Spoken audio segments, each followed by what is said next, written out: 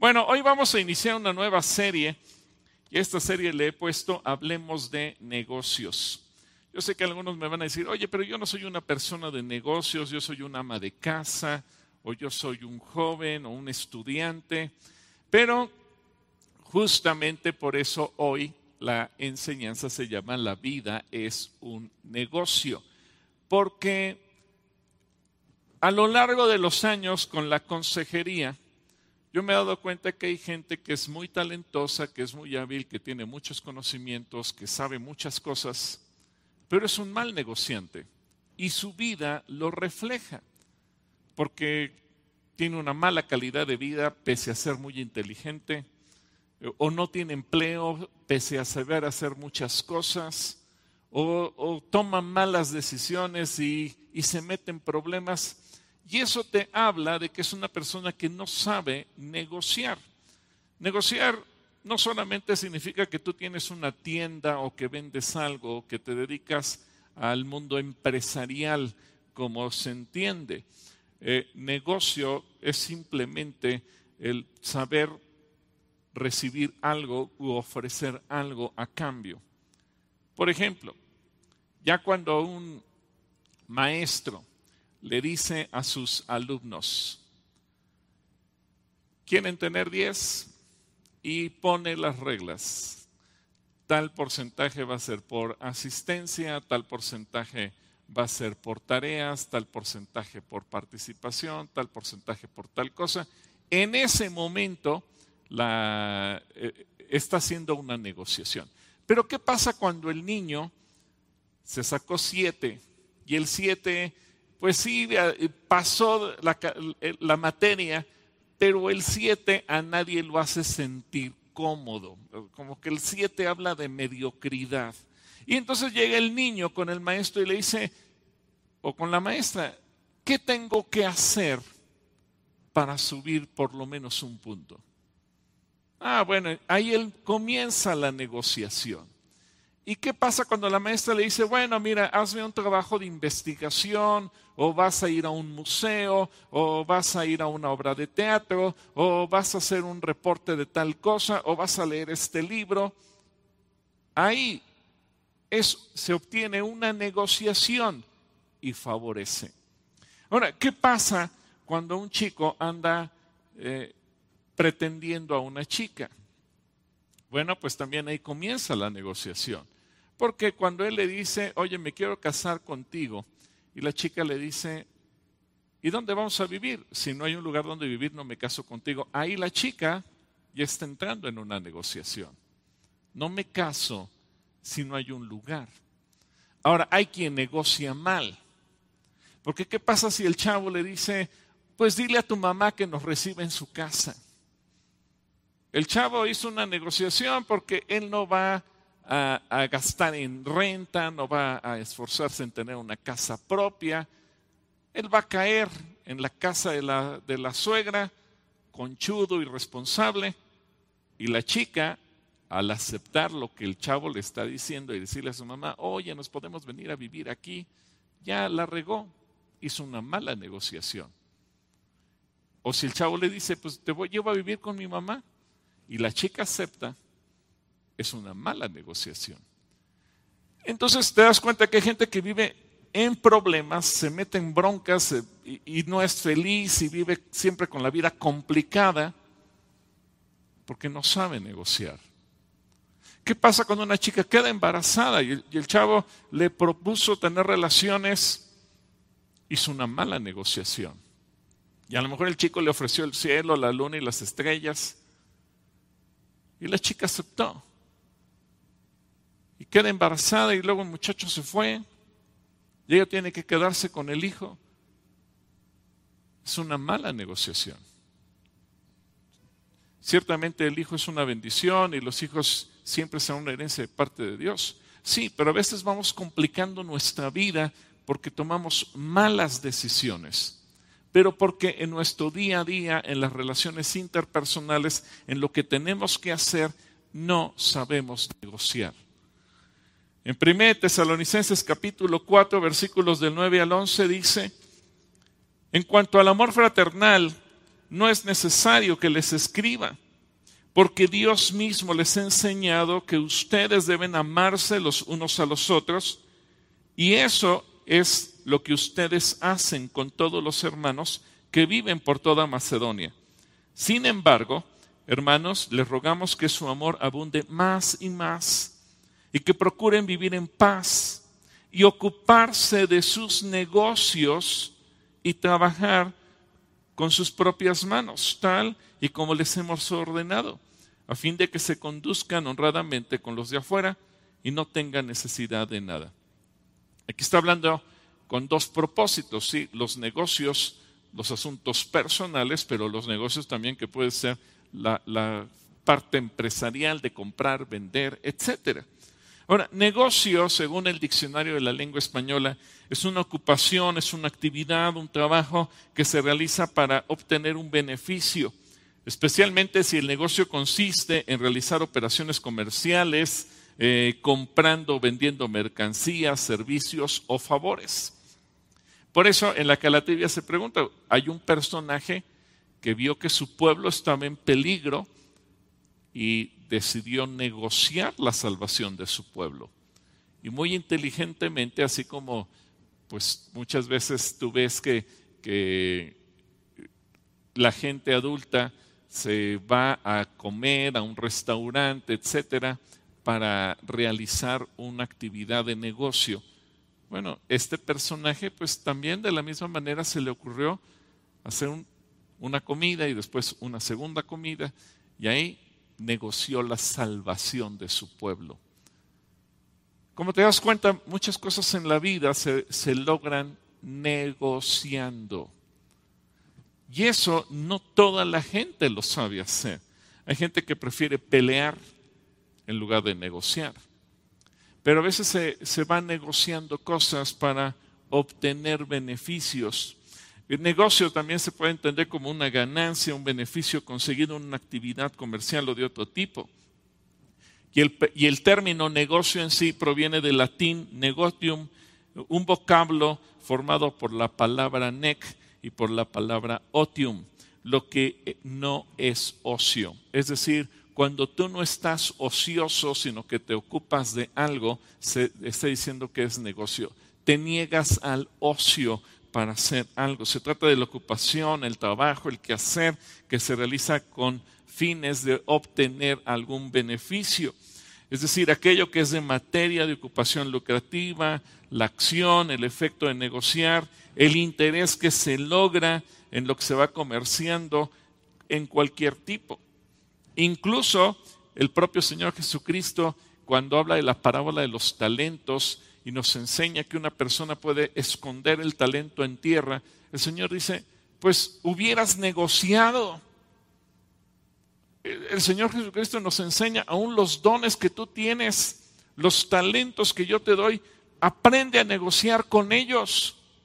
Y esto no significa que cobres por lo que haces necesariamente, no, sino que tú aprendas a obtener beneficios en todo momento y que cuando el Señor te pida cuentas, tú le puedas rendir excelentes cuentas de ellos. En algunos países latinoamericanos un negocio también es el local donde se puede comprar o vender algo. Hay gente que dice, voy a mi negocio, y entendemos negocio es la tiendita, negocio es el local comercial. Bueno, eso es parte de la cultura latinoamericana. El comercio, por otra parte, es la negociación que se establece para comprar o para vender mercancías. Pero, por ejemplo, hablando de ello, todos los mexicanos, bueno, no todos, pero la mayor parte de los mexicanos son muy buenos para negociar.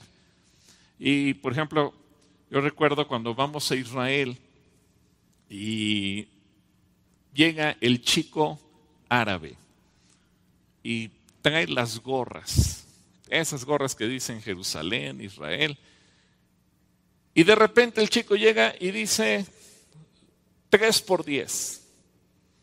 Pero las hermanas mexicanas, que son muy buenas para negociar, dicen, ¿cómo que 3 por 10? Y empieza el regateo. Y al final llegan contentas al camión. ¿A cómo las conseguiste? 10 por 10. Eso es una buena negociación. Y es que la gente regatea. fíjate, tú ves a los gringos en ese sentido no saben negociar. Le dicen 3 por 10, sacan su billete de $10 y se van con sus 3 gorritos. Los mexicanos no, antes de soltar el billete empieza el regateo. Yo me acuerdo una vez llevamos una hermana, y si nos está viendo Norita con mucho cariño, y Nora, por ejemplo, ella hablando español con gente que le hablaba en árabe, y ahí se entendieron, y Norita hacía unas excelentes negociaciones y se subió con un vestido por el que originalmente le pedían $50 y ella terminó pagando $5 por él. Pero es que la gente a veces en la sangre trae la capacidad de negociar.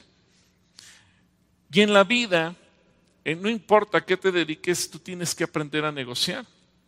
Y así como regateas para obtener un mejor producto, y si vas al mercado y regateas por el precio de la carne, o regateas por el precio de la verdura, o regateas por lo que estás viendo, y siempre el mexicano tiene esa tendencia de estar regateando, incluso cuando hay un negocio formal y te dan un precio y tú haces una contrapropuesta, eso se llama negociar.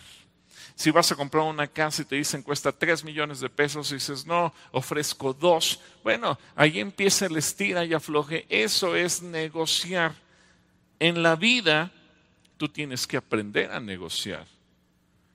Israel, por ejemplo, es una de las naciones que ha tenido que aprender a negociar a cambio de paz. Y a veces tiene que negociar entregar tierra, a veces tiene que negociar aceptemos vivir los palestinos junto con nosotros, y si Jerusalén es capital de Israel, pues también va a ser capital de Palestina. Y entonces entran en la negociación. ¿Por qué? Porque lo que dicen es, yo quiero vivir en paz. Yo no quiero la destrucción del pueblo palestino. Vivamos en paz. Pero regularmente, ¿qué dicen los palestinos? No, que desaparezca Israel. Y te das cuenta quién quiere negociar y quien no quiere negociar. Me llamó la atención en el tema de las vacunas. Uno de los puntos es que hubo naciones que esperaron a que les regalaran las vacunas. Israel estuvo dispuesto a pagar hasta un 40% de sobreprecio. Dijo, no importa, yo financio las vacunas de otros países con tal de ser los primeros en tenerlas. Y a lo mejor uno dice, oye, pero se pagó mucho dinero. Sí. Pero también ahí Israel, el gobierno israelí demostró, para mí quién es importante, el dinero o la gente. Y eso, al final de cuentas, es negociar. Y el pueblo está contento. Y en ocasiones tú tienes que negociar en tu familia, tienes que negociar con tu jefe un mejor salario, o tienes que negociar cuando hay diferencias de opinión en la casa, en la familia, en el matrimonio, para poder resolver un conflicto. Y la gente que aprende a negociar le va bien, pero quien no aprende a negociar le va mal. Hay gente que, repito, sabe mucho y es muy talentosa en lo que hace, pero es pésima negociando. Hay gente que le da pena negociar. Regalamos cajas de jitomates para la gente que no tiene empleo, y una persona me llamó y me dijo, hermano, pues me dio pena venderlo y pues yo también lo regalé. Bueno, gracias que tienes un corazón generoso. Si querías que se regalaran, nos hubieras traído esa gente y aquí se lo regalamos. Pero la ayuda era para ti, para que tú tengas ingresos, tú tienes que vivir. Ay, hermano, es que me da pena. Bueno, no toda la gente sabe negociar. Pero la Biblia utiliza la palabra negocios en muchas ocasiones y claro, en ocasiones no siempre se traduce como negocios. En español, por lo menos yo creo que en unas 40 ocasiones, dependiendo la versión o traducción de la Biblia, se traduce como negocios en español, 40 ocasiones, pero la utiliza en más de 200 ocasiones en el hebreo. Por ejemplo, la palabra negocio, vamos a ver hoy algunas de las traducciones del hebreo, y la primera traducción es prioridad, que proviene de la palabra melaká. Melaká en hebreo es prioridad. Y se utiliza en Génesis 39, versículo 16, del 6 al 12, Génesis 39, del 6 al 12. Dice, está hablando de Potifar, cuando José llegó como su esclavo en Egipto. El egipcio dejó en manos de José todo lo que tenía y ya no se ocupaba más de lo que tenía que comer. Y cuando habla aquí de ocupaba, es decir, él no se metía en el negocio de su casa solamente para la comida. Y José era bien parecido y de bella presencia. Después de esto, resultó que la mujer de su amo puso sus ojos en él y le dijo, acuéstate conmigo. Pero él se negó a hacerlo y le dijo a la mujer de su amo, como puedes ver, estando yo aquí, mi señor no sabe ni lo que hay en esta casa. Fíjate, Potifar no sabía ni lo que tenía en su casa. Ha puesto en mis manos todo lo que tiene. En esta casa no hay nadie mayor que yo, ni hay nada que él me haya reservado, excepto a ti, puesto que tú eres su mujer. ¿Cómo podría yo cometer algo tan malo y pecar contra Dios? Y José hablaba con ella todos los días, pero no le hacía caso en cuanto a acostarse con ella o estar con ella. Pero un día entró en la casa para cumplir con sus obligaciones y como no había nadie ahí, ella lo agarró de la ropa y le dijo, acuéstate conmigo, pero él dejó su ropa en las manos de ella y salió corriendo de ahí. Cuando está hablándonos de este pasaje, nos está diciendo, Potifar era un hombre tan irresponsable que no atendía a su esposa, no atendía a su casa. Su única prioridad era la comida. Eso me hace pensar, no lo dice la Biblia, pero lo pienso yo, que posiblemente él era un hombre exageradamente obeso, porque su única prioridad, lo único que le interesaba era comer. Y si pensamos en la palabra negocios, él no le daba, como nos traduce aquí la Biblia, la prioridad. Él no le daba la prioridad a su esposa, no le daba la prioridad a su casa, a su familia, a sus asuntos como matrimonio. Y eso te permite entender por qué la esposa de Potifar comenzó a fijarse en José. Ahora, esto quiero aclarar, no es que se esté justificando el adulterio, no, pero sí nos permite entender que ella era una mujer que se sentía relegada, hecha a un lado, menospreciada, porque el marido ni siquiera la volteaba a ver, tal vez ni siquiera le dirigía la palabra, él solamente se interesaba en la comida, ese era su negocio. ¿Qué voy a comer hoy? Fuera de eso, él no se preocupaba si había algo en la casa, si se compró algo, si se rompió. Si la señora iba al mercado y traía alguna artesanía, algún espejo o algo para colgar en la pared de la casa, él no le importaba. Dice José, yo sé todo lo que hay en esta casa, él no. Y entonces la mujer comenzó a enamorarse de José, porque su marido, el corazón de su marido, no veía su propia casa, no veía su propio matrimonio, no veía a su propia esposa. Y aquí lo que la Biblia nos está diciendo es el negocio o el principal negocio debe ser tu casa. Tu principal negocio debe ser tu familia. Tu principal negocio debe ser tu esposa o tu esposo. Ahora sí, eso refiriéndose como la prioridad, la responsabilidad que cada uno de nosotros tenemos. Ahora, si piensas que un negocio sirve para obtener ganancias, la principal ganancia es que tu matrimonio esté bien. La principal ganancia es que tu matrimonio sea feliz. Así que no pienses en ganancias solamente en términos económicos o administrativos, sino en lo emocional, en lo sentimental, en el tiempo, en la calidad de relación, en la atención. Esa es ganancia y ese es un buen negocio. Hay hombres que jamás ven o hacen sonreír a su esposa, no pasan un tiempo con ella, no platican con ella. Yo me acuerdo hace algunos años que en el equipo de producción del que oye consejo se invitó a uno de los programas a un investigador privado. Y surgió una relación muy interesante porque hasta el día de hoy él me ha pedido que colabore como consejero en algunos casos que le llegan. Y la cuestión es que este investigador se dedica a seguir a personas regularmente pagados por la pareja. Y entonces platicando, le pregunté, bueno, ¿y qué porcentaje de la gente que tú sigues realmente está cometiendo el acto de infidelidad? Y me dijo, bueno, mira, cuando una mujer me paga para que yo siga a su esposo, por lo menos un 60% son inocentes. Pero es ahí donde entra la función de la consejería. ¿Por qué?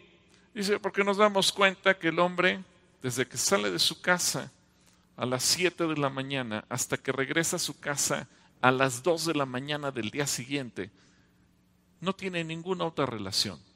Entonces, ¿qué hace? Él se va a un Vips que está abierto las 24 horas del día, se sienta a tomar café, lee un libro, lee un periódico, pero cuando eso lo hace todos los días, te das cuenta que esa persona lo que no quiere es estar en su casa. La esposa obviamente piensa que se está adulterando, anda con alguien más, pero él lo único que quiere es estar fuera de su casa. ¡Qué terrible! Porque entonces eso significa que ahí no hay una buena relación. Así que Potifar solamente se dedicaba a comer. Ahora yo te pregunto, varón, ¿le dedicas tiempo a tu esposa? Mujer, ¿le dedicas tiempo a tu esposo? Yo creo que el negocio, la prioridad de una persona casada debe ser atender a su esposa, a su esposo o a sus propios hijos. Pero a veces no le damos la importancia. En cuanto a la mujer, fíjate, Proverbios 31, versículo 18, le da un doble significado cuando dice, se asegura de que sus negocios tengan ganancias, su lámpara esté encendida hasta altas horas de la noche. No solamente se refiere a que esta mujer virtuosa tenga negocios, tiendas, empresas, no. Puede ser que las tenga, sí, pero su principal negocio es su familia. Que su familia esté bien, que esté bien atendido. Y así como que dice el dicho popular, el que tiene tienda que la atienda, bueno, la familia se tiene que atender. Porque a veces un hijo puede caer en drogas o puede caer en cualquier situación fuera de lugar, pues porque tal vez los padres no le dedicamos el tiempo, no atendimos el negocio de la familia. Es decir, ese debe ser nuestro principal negocio. El negocio o prioridad de una mujer debe ser atender a su familia, a su esposo, a sus hijos. El negocio de un varón debe ser atender a su esposa, a su familia, a sus hijos. En segundo libro de Crónicas, capítulo 13, versículo 10, dice, nosotros en cambio no hemos abandonado al Señor porque Él es nuestro Dios. Los descendientes de Aarón siguen siendo nuestros sacerdotes que sirven al Señor y los levitas son los encargados del culto. En este pasaje, la prioridad o el negocio se refiere a los asuntos de Dios, ejercer la responsabilidad del culto, de la reunión, del servicio en el templo, revisar que todo marche bien, que haya utensilios, enseres necesarios, en el caso de los sacerdotes o los levitas en el Antiguo Testamento, pero el día de hoy en la propia iglesia, el atender lo que hace falta dentro de la congregación. Esa palabra de que hablamos al principio, que habla de la prioridad, melaká, es el negocio. Ejercer la responsabilidad de la reunión, del culto, de la iglesia, que todo funcione bien. ¿Por qué? Porque nuestro Dios merece excelencia. A Dios no le podemos dar cosas improvisadas, mal hechas, mediocres. Y por eso, así como nos exige que tu prioridad sea tu familia, tu cónyuge, tus hijos, que dentro de la iglesia le demos la prioridad y hagamos las cosas bien, con excelencia para Él. En Nehemías 11:22, por ejemplo, dice: y el jefe de los levitas que vivían en Jerusalén era Uzi, descendiente en línea directa de Bani, Hasabías, Matanías y Micaía. Los descendientes de Asaf eran cantores, y cuando dice estaban a cargo de, tenían el negocio de las obras en el templo de Dios. Es decir, el negocio o la prioridad de los servidores en la iglesia es atender los asuntos relacionados en el nombre del Señor para que su nombre sea glorificado. Así como en un negocio tú dices hay ganancias, hay utilidades, bueno, aquí es que el nombre del Señor sea glorificado. Y ten en cuenta que para el Señor su principal negocio es almas de la gente, llevarse almas al cielo. Por eso dice la Biblia que Jesucristo compró tu vida, la mía, compró a la iglesia y pagó un precio por ella, pagó su sangre. Ese es el negocio que Dios hizo. Tú y yo fuimos comprados con sangre. Y bueno, hay una segunda palabra del hebreo que es dabar, y dabar es responsabilidad. Esta palabra responsabilidad o del hebreo dabar nos habla de cómo tú y yo tenemos también que ser responsables. Y hay un pasaje muy bonito que tiene que ver con la palabra dabar o negocio en Deuteronomio 24:5. Por ejemplo, yo conozco aquí una parejita que ya se van a casar en menos de un mes. Y pon atención a ello, mi querido Checo. Y lo digo porque está aquí y él dirigió la alabanza junto con Chinos. Dice: a un hombre recién casado no se le debe reclutar para el ejército, ni se le debe asignar alguna otra responsabilidad. Aquí la palabra que utiliza: no se le debe asignar ningún otro negocio. Debe estar libre para pasar un año en su casa haciendo feliz a la mujer con la que se casó.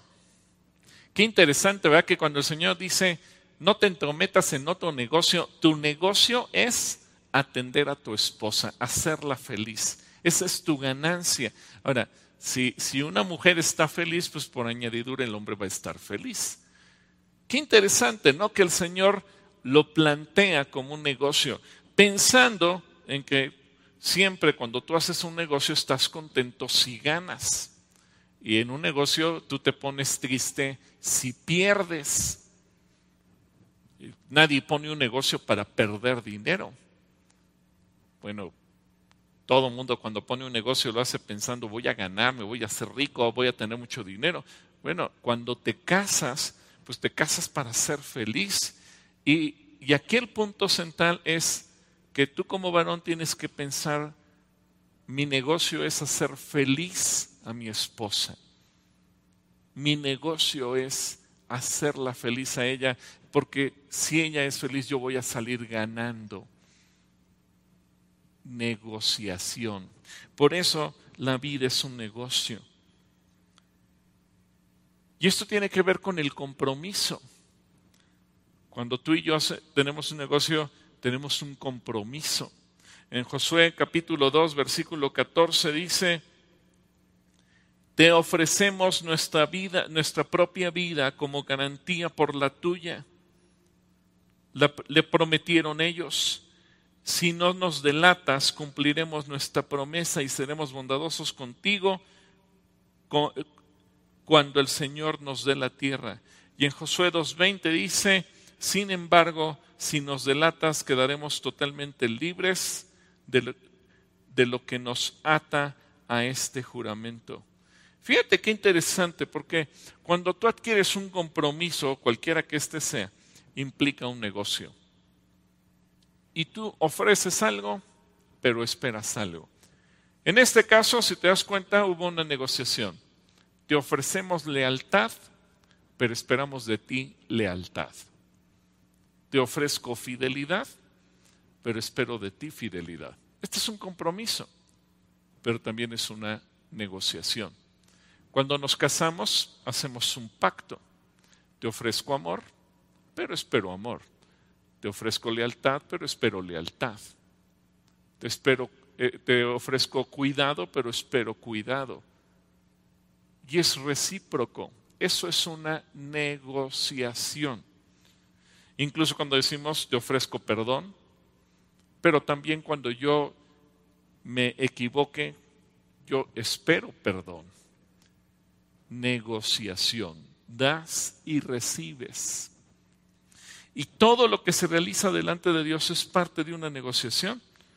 Así como cuando hay penalidades en los negocios, cuando se firma un contrato y dice, y si te echas para atrás, si rompes este negocio, si lo cancelas, si te arrepientes, hay una penalización y vas a pagar un porcentaje. Bueno, a veces la negociación implica, pues espérate, baje el porcentaje o aceptamos el porcentaje de penalización porque yo estoy comprometido y en mi corazón está que esto no se va a romper. Pero estoy consciente que si fallo, que si se cae la negociación por culpa mía, tengo que pagar un porcentaje. Incluso cuando compras un producto o un servicio, está estipulado con letras chiquitas cuál es la penalización en caso de que algo falle, que no hagas bien, etcétera, etcétera. Bueno, en Eclesiastés capítulo 5, versículo 4 al 6, qué interesante que cuando hacemos tú y yo un pacto, un compromiso con Dios, también nos dice, cuando le hagas una promesa a Dios, no tardes en cumplirla, porque a Dios no le agradan los necios. Cumple todas las promesas que le hagas. Y aquí está utilizando la palabra negocio que acabamos de ver como un compromiso, como una responsabilidad. Está utilizando la palabra dabar como parte de ese negocio. Cumple todas las promesas que le hagas. Es mejor no decir nada que hacer promesas y no cumplirlas. No dejes que tu boca te haga pecar y no te defiendas ante el mensajero del templo al decir que la promesa que hiciste fue un error. Esa actitud, fíjate bien, esa actitud enojaría a Dios y quizá destruya todo lo que has logrado. ¿Te das cuenta? Cuando tú le dices, Señor, yo te prometo que voy a hacer esto y aquello, tú estás haciendo un negocio con Dios. Y si tú fallas, dice, esto enoja a Dios. Yo sé que a veces decimos, ay hermano, pero es que Dios es misericordioso. Sí, yo sé que siempre buscamos justificaciones, pero por favor, acuérdate que la Biblia es desde Génesis 1:1 hasta Apocalipsis 22:21 y allí está implícito todo lo que está escrito. La Biblia no es un menú que tú digas esto sí, este no, este versículo lo tiro a la basura, este no me gusta, este sí, este lo hago a un lado. No, la Biblia no funciona así. Y a veces el problema de los cristianos es que quisiéramos negociar con Dios qué partes de la Biblia aplican y qué parte de la Biblia no, pero así no funciona. La vida eterna es una negociación. Fíjate bien, Cristo Jesús pagó con su propia vida, derramó su sangre. ¿Y qué obtuvo a cambio? El perdón para nuestros pecados. En Hechos 20:28 dice, entonces cuídense a sí mismos y cuiden al pueblo de Dios, alimenten y pastoreen al rebaño de Dios, su iglesia comprada con su propia sangre, sobre quien el Espíritu Santo los ha designado ancianos. Así que Jesús compró tu vida, compró mi vida y compró la vida de la iglesia entera y pagó un precio. Fue su sangre. Ese es un acto de negociación. En segundo lugar, Cristo quiere entrar a tu vida y transformarla, pero también esa es una negociación. En Apocalipsis 3:20 y 21 de Jesús dice, mira, yo estoy a la puerta y llamo. Imagínate que Jesús es como un vendedor y ahora viene a vender la salvación. Y te toca. ¿Cuántas veces pasan afuera de tu casa vendedores que te ofrecen pan, tamales, lo que sea, gas, y te tocan a la puerta y te dicen, traigo tal producto, gas, traigo pan, traigo tamales, traigo servicio de la tintorería? Y tú estás en tu casa y tú tienes la libertad de decirle, no, gracias, ahorita no se me ofrece nada. O a lo mejor tú dices, ay, llegó en el momento preciso, le abres la puerta, gracias por venir. Bueno, Jesús dice, yo estoy a la puerta y llamo.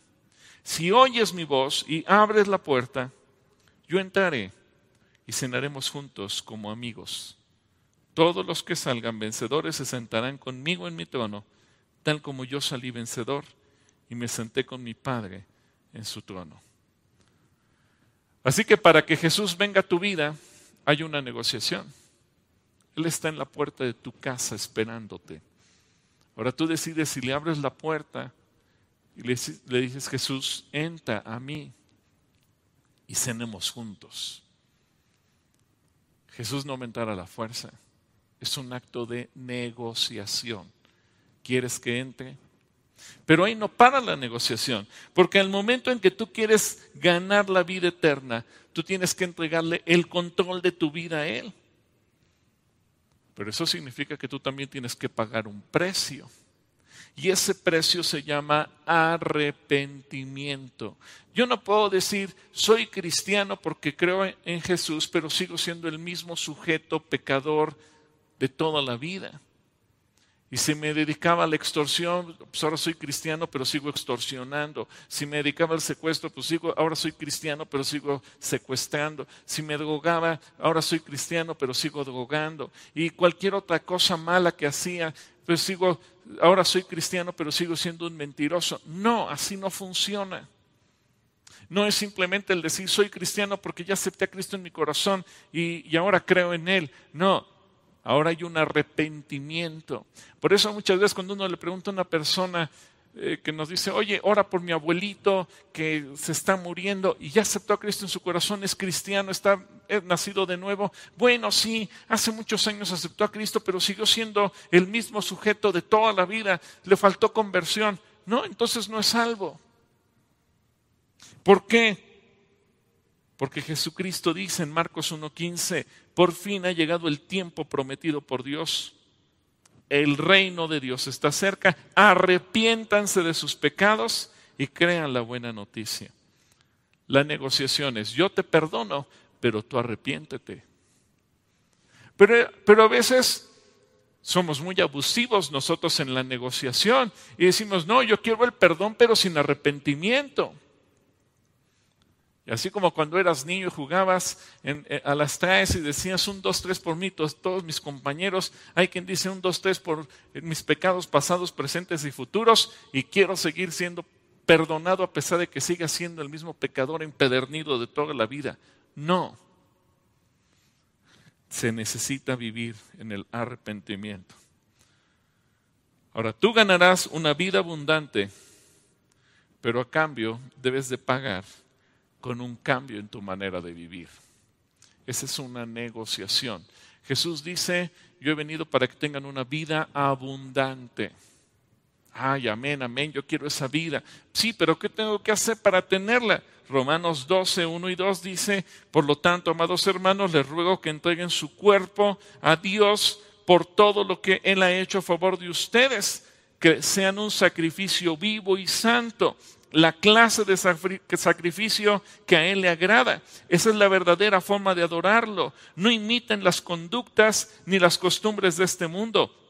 Más bien dejen que Dios los transforme en personas nuevas al cambiarles la manera de pensar. Entonces aprenderán a conocer la voluntad de Dios para ustedes, la cual es buena, agradable y perfecta.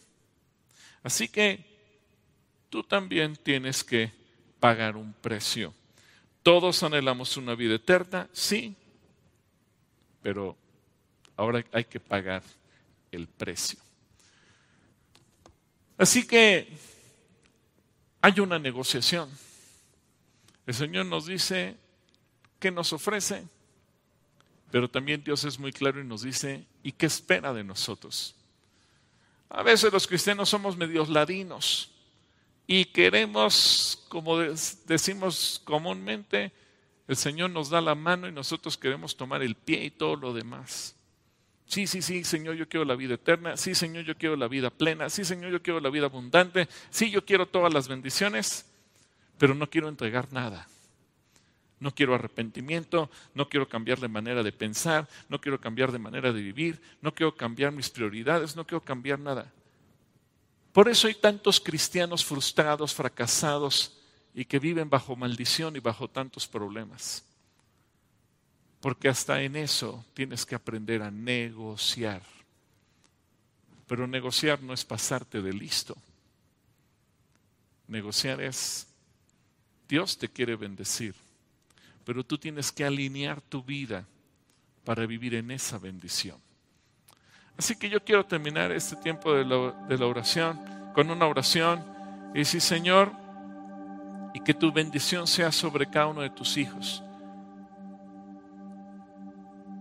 Si tú eres una persona que dices, la verdad es que yo no me siento seguro de tener la vida eterna porque yo nunca le he pedido perdón, no he decidido cambiar mi manera de pensar, de vivir, de comportarme. Hoy es tiempo de que le digas, Señor, te pido perdón. Yo quiero ser un cristiano no porque diga creer en ti, sino quiero ser un cristiano porque yo pueda decir, yo me arrepentí y cambié mi manera de vivir. Cristiano no es ser creyente.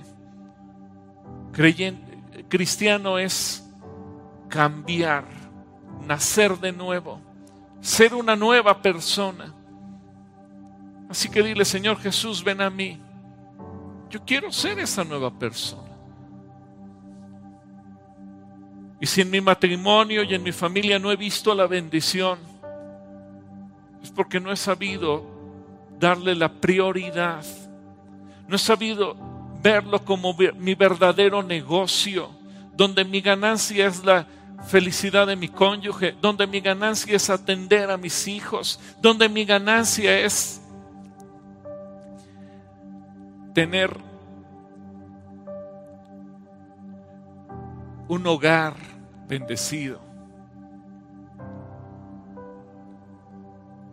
Señor, yo creo que todos queremos tener una vida plena y abundante, pero también tenemos que decirle, Jesús, aquí está mi vida.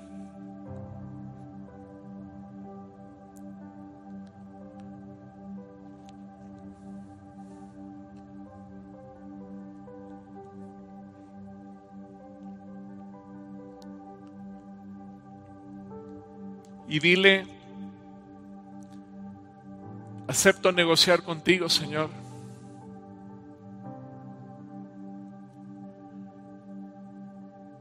Tú diste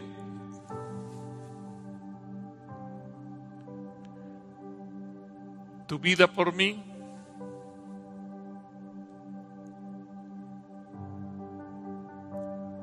A cambio yo te doy mi vida.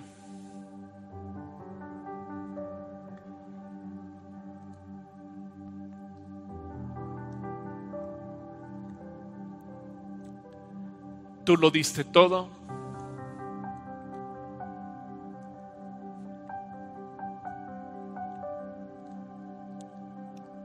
Yo también te doy todo. Gracias, Jesús, porque negociaste a mi favor.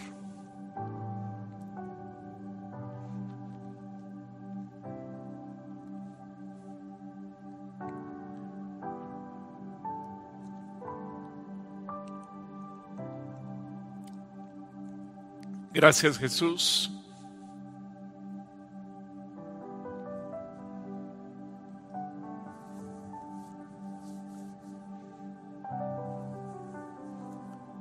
Porque sin que yo valiera nada, tú pagaste con tu sangre.